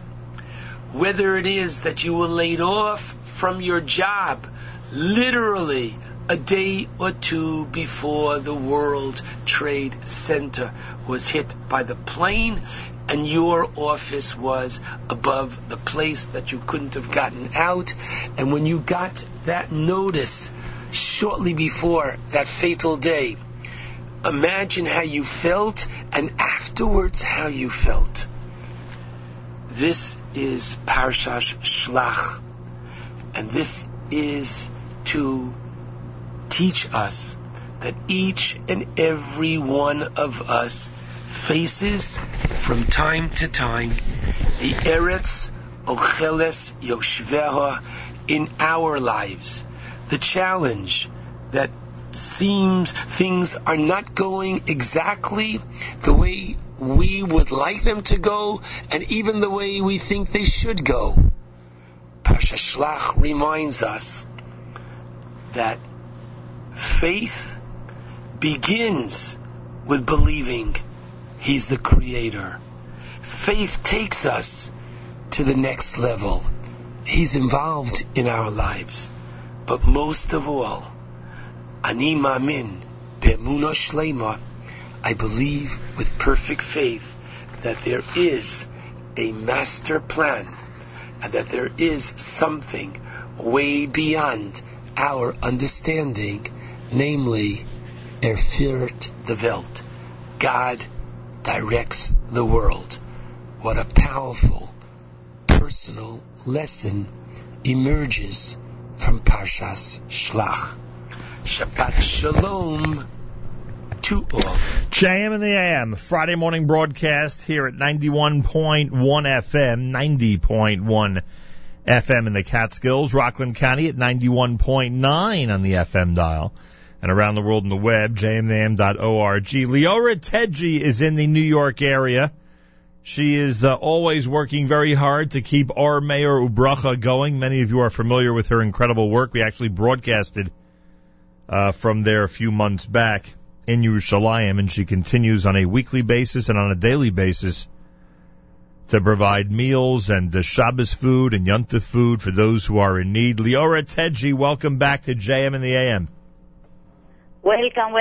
How are you, Nachum? Baruch Hashem, it's wonderful to speak to you. Tell us what's happening at Or Meir Ubracha in Yerushalayim. Baruch Hashem, Or Meir Ubracha, Baruch Hashem, grow and grow, Baruch Hashem. Now we have, Bezrat Hashem, to leave the office in 1 of August, and with all the kids corner, we talk about 50 kids. They come every day to eat lunch, and they do homework, and we help them. And in the holiday, we buy them clothing and shoes, and we not have where to go. So we're looking from generous people. They can help us. We want to put the children in the new place in Nir Arzei Abira. And so that means that the current location where you feed these children, many of them orphans, and where you are able to take care of them on a daily basis, you're going to have to move out of that location in Yerushalayim in the next few weeks, and you need to go and, I assume, rent a brand new place, right? Yes, not next week, in August. Yeah, I said in the next few weeks, right, at some point in the next few weeks before August 1st. Leora Tedgi is with us, Or Meir Ubracha in Yerushalayim. So not only are you asking people to give generously so that you can continue to give people food on a weekly basis, every week for Shabbat and, of course, for Yom Tov, etc. But now you have an additional challenge, and that is that you need money in order to get a new place for the operation to work out of. Right. How do people do this? Can they contribute to the website? Should they call you on the telephone? How do you want people to do this? They can go on the website, www.terror-victims.org.il, or they can call me to my cell, 347-255-6723. All right, and you're here until Tuesday in the New York area, right? Yeah, Bezrat Hashem. All of our wonderful listeners, you have heard over the years the incredible work that Leora Tedgi has done with Or Meir Bracha in Yerushalayim, and we're encouraging everybody to continue to help her weekly operation thrive. And one of the best ways to do that is to go to the website. You could see photos and videos there of what goes on a regular basis, and there's plenty of opportunity to sponsor a week or a program and to contribute there on the site, terror-victims.org.il, terror-victims.org.il. I remind you that Or Meir Bracha started as an organization literally to help terror victims and their family when they have to get back on their feet after one of those attacks in the early 2000s. And those of you who are able to participate with Leora Tedgi in literally finding and helping to finance a brand new location, there is an area in Yerushalayim where she and her organization feeds 50 youngsters every single day and provides clothing and trips for them, many of them orphans, and they are being forced out of their location in Yerushalayim August the 1st. So if you could help in any way, either with space, a recommendation, or with money to help them relocate and find themselves in a brand new place in the center of Jerusalem, would be very helpful. You can contact Leora Tedgi directly. She is here in the New York area until Tuesday at area code 347-255-6723. Again, that's 347-255-6723. Leora, even though you're in the United States, everybody got what they needed yesterday in Yerushalayim, right? Yes, we gave the food like I'm there. And also, Nachum, if you can, to tell to the people that you was in the organization, you see all the food and everything, and if you talk about that, you the best witness now. Well, I had the opportunity, as I said, we did, right after I saw it, we actually did a show from Or Meir Bracha that day. It is not only an unbelievably large and comprehensive operation, but a very organized one as well. And if you think the pre-Shabbos Thursday operation that you could see on a weekly basis is something to behold, you should see what goes on before Yontif, before Pesach, for instance, or as we'll get closer to Rosh Hashanah and Sukkot. We'll certainly remind everybody about the cause. It is just unbelievable, the amount of stuff and the number of families that depend on Or Meir Bracha. And I have seen it with my own eyes, and I encourage everybody out there to go see it in Yerushalayim, and certainly to help Leora Tedgi continue this very holy work. Terror-victims.org.il, or you can call her at 347-255-6723, especially if you could be of help with this desperate situation. They need a place in Yerushalayim to move to. They'll be out of their current location for what they do on a daily basis starting August the 1st. 347-255-6723. Leora, toda rabba, hatzlacha rabba, and I hope a lot of people out there respond and help keep Or Meir Bracha going. Nachum David Ben Esther, thank you so much. Hashem should bless you, give you hatzlacha rabba. Amen. And I want to tell also thank you for family Poznansky on Avenue M. All the time when I came to America, they make achnasat orchim for me, and they do a lot. Hashem should bless them. Give them bracha v'atzlacha wherever they go. Hashem be with them, and they have a big blessing in their life. Amen. Toda rabba, Leora. Leora Tedgi, Or Meir Bracha at JM in the AM.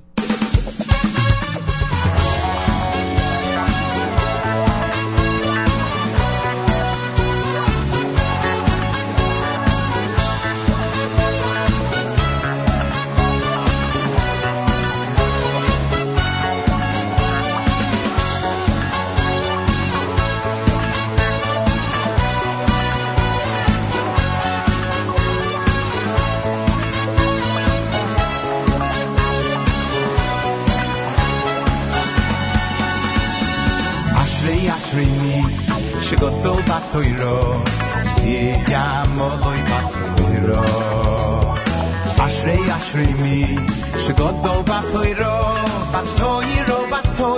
ויעמולוי בתוירו אשרי מי שגודל בתוירו יעמולוי בתוירו אשרי מי שגודל בתוירו ויעמולוי בתוירו אשרי מי שגודל בתוירו אשרי מי שגודל בתוירו ויועשה נחת רוח ליועצרוי אשרי מי שגודל בתוירו אשרי מי שגודל בתוירו ויועשה נחת רוח ליועצרוי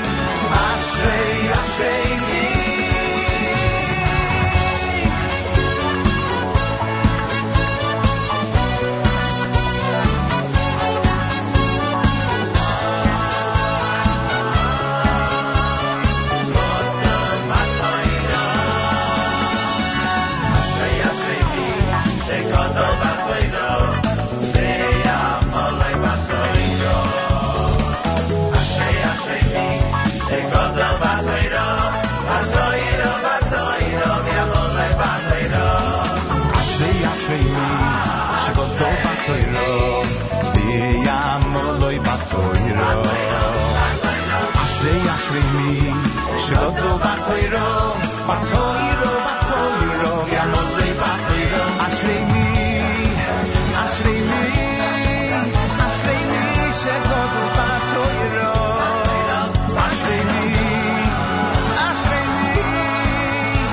שגודל בתוירו ויועשה נחת רוח ליועצרוי אשרי מי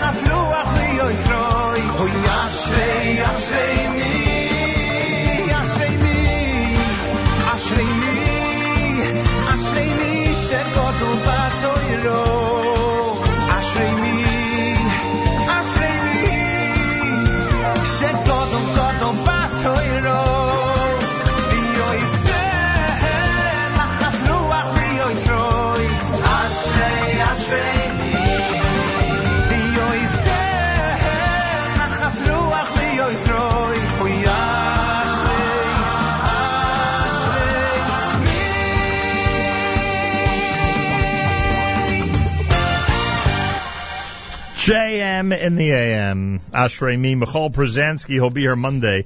Today he has the big album signing at the Judaica Place on Avenue M. He'll be here Monday at JM in the AM in hour number 3. Looking forward to greeting Michal Przanski with the brand new CD. Don't forget, next week is App Week. Tune in. Should be a lot of fun. Make sure you have the NSN, Nachum Segal Network app. You'll be able to participate with us and have all that fun. Who would want to miss having fun? So App Week begins on Monday. Naomi Nachman is not only going to be heard at 9 a.m. with a brand new edition of Table for Two, she'll be seen at 9 a.m. If you go to NachumSegal.com, you can actually see the show as it takes place. It's right there on the homepage. Enjoy it. Always a great production with Naomi Nachman and Table for Two. Rami tomorrow night was Saturday Night Segal. I want to thank him for sitting in yesterday during the live lunch. Did quite a job, and I thank him. And Matis has JM Sunday this coming Sunday morning, 7 a.m. until 9 a.m. on the stream at jmnam.org. I thank him in advance. Oh, by the way, and I forgot to mention this, and I wish I would have remembered earlier. Matis on Sunday is doing all fathers' songs. Anything to do with fathers, with dads. Matis, Sunday morning between 7 and 9. And I hear he's got a broad notion of what it means, a father's song. So tune in on Father's Day this coming Sunday to hear what Matis puts together in regard to a Father's Day song selection here at jmandtheam.org. Candlelighting at 8:08 on this Erev Shabbos. Many synagogues begin earlier. Make sure you know when things start where you are. Time to say good Shabbos with Journeys at JM the AM.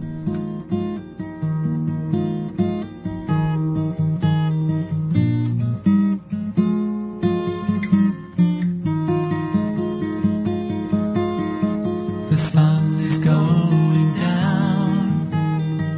It's shining through the trees. Another week's gone by, become a memory. So throw away your hammer, there's nothing left to do. Go on home and find a gift that's waiting there for you. Oh, it's time to say good Shabbos, 'cause all your work is done. Gonna spend the day together with the Holy One. Say a special blessing on a cup that's filled with wine. Man and his Creator, it's a very special sign. Your candles will be burning, they'll fill your home with light. Singing songs of Shabbos well into the night. So throw away your hammer, there's nothing left to do. Go on home and find a gift that's waiting there for you. Oh, it's time to say good Shabbos, 'cause all your work is done. Gonna spend the day together with the Holy One. Say a special blessing on a cup that's filled with wine. Man and his Creator is a very special sign.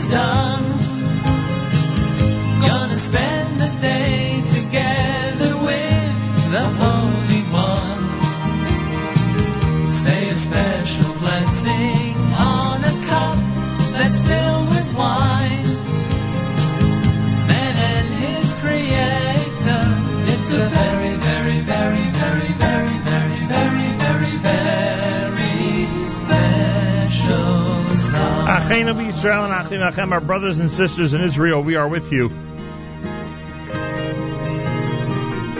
It's your favorite America's one and only Jewish Moments in the Morning radio program, heard on listeners sponsored WFMU East Orange, WMFU Mount Hope, Rockland County at 91.9 on the FM dial, and around the world on the web, jmnam.org. Naomi Nachman next at jmnam.org and at NachumSegal.com in video form with Table for Two. Plenty of great music all day long on our stream with our Erev Shabbos music mix. Make sure to be tuned in. Avrami tomorrow night with Saturday Night Segal. On Sunday, it'll be JM Sunday with Matis between 7 and 9 a.m. Monday, we're back. Michal Brzezinski will visit us here at JM in the AM. It'll be App Week. Tune in early Monday morning for all those details. And happy Father's Day to all the dads.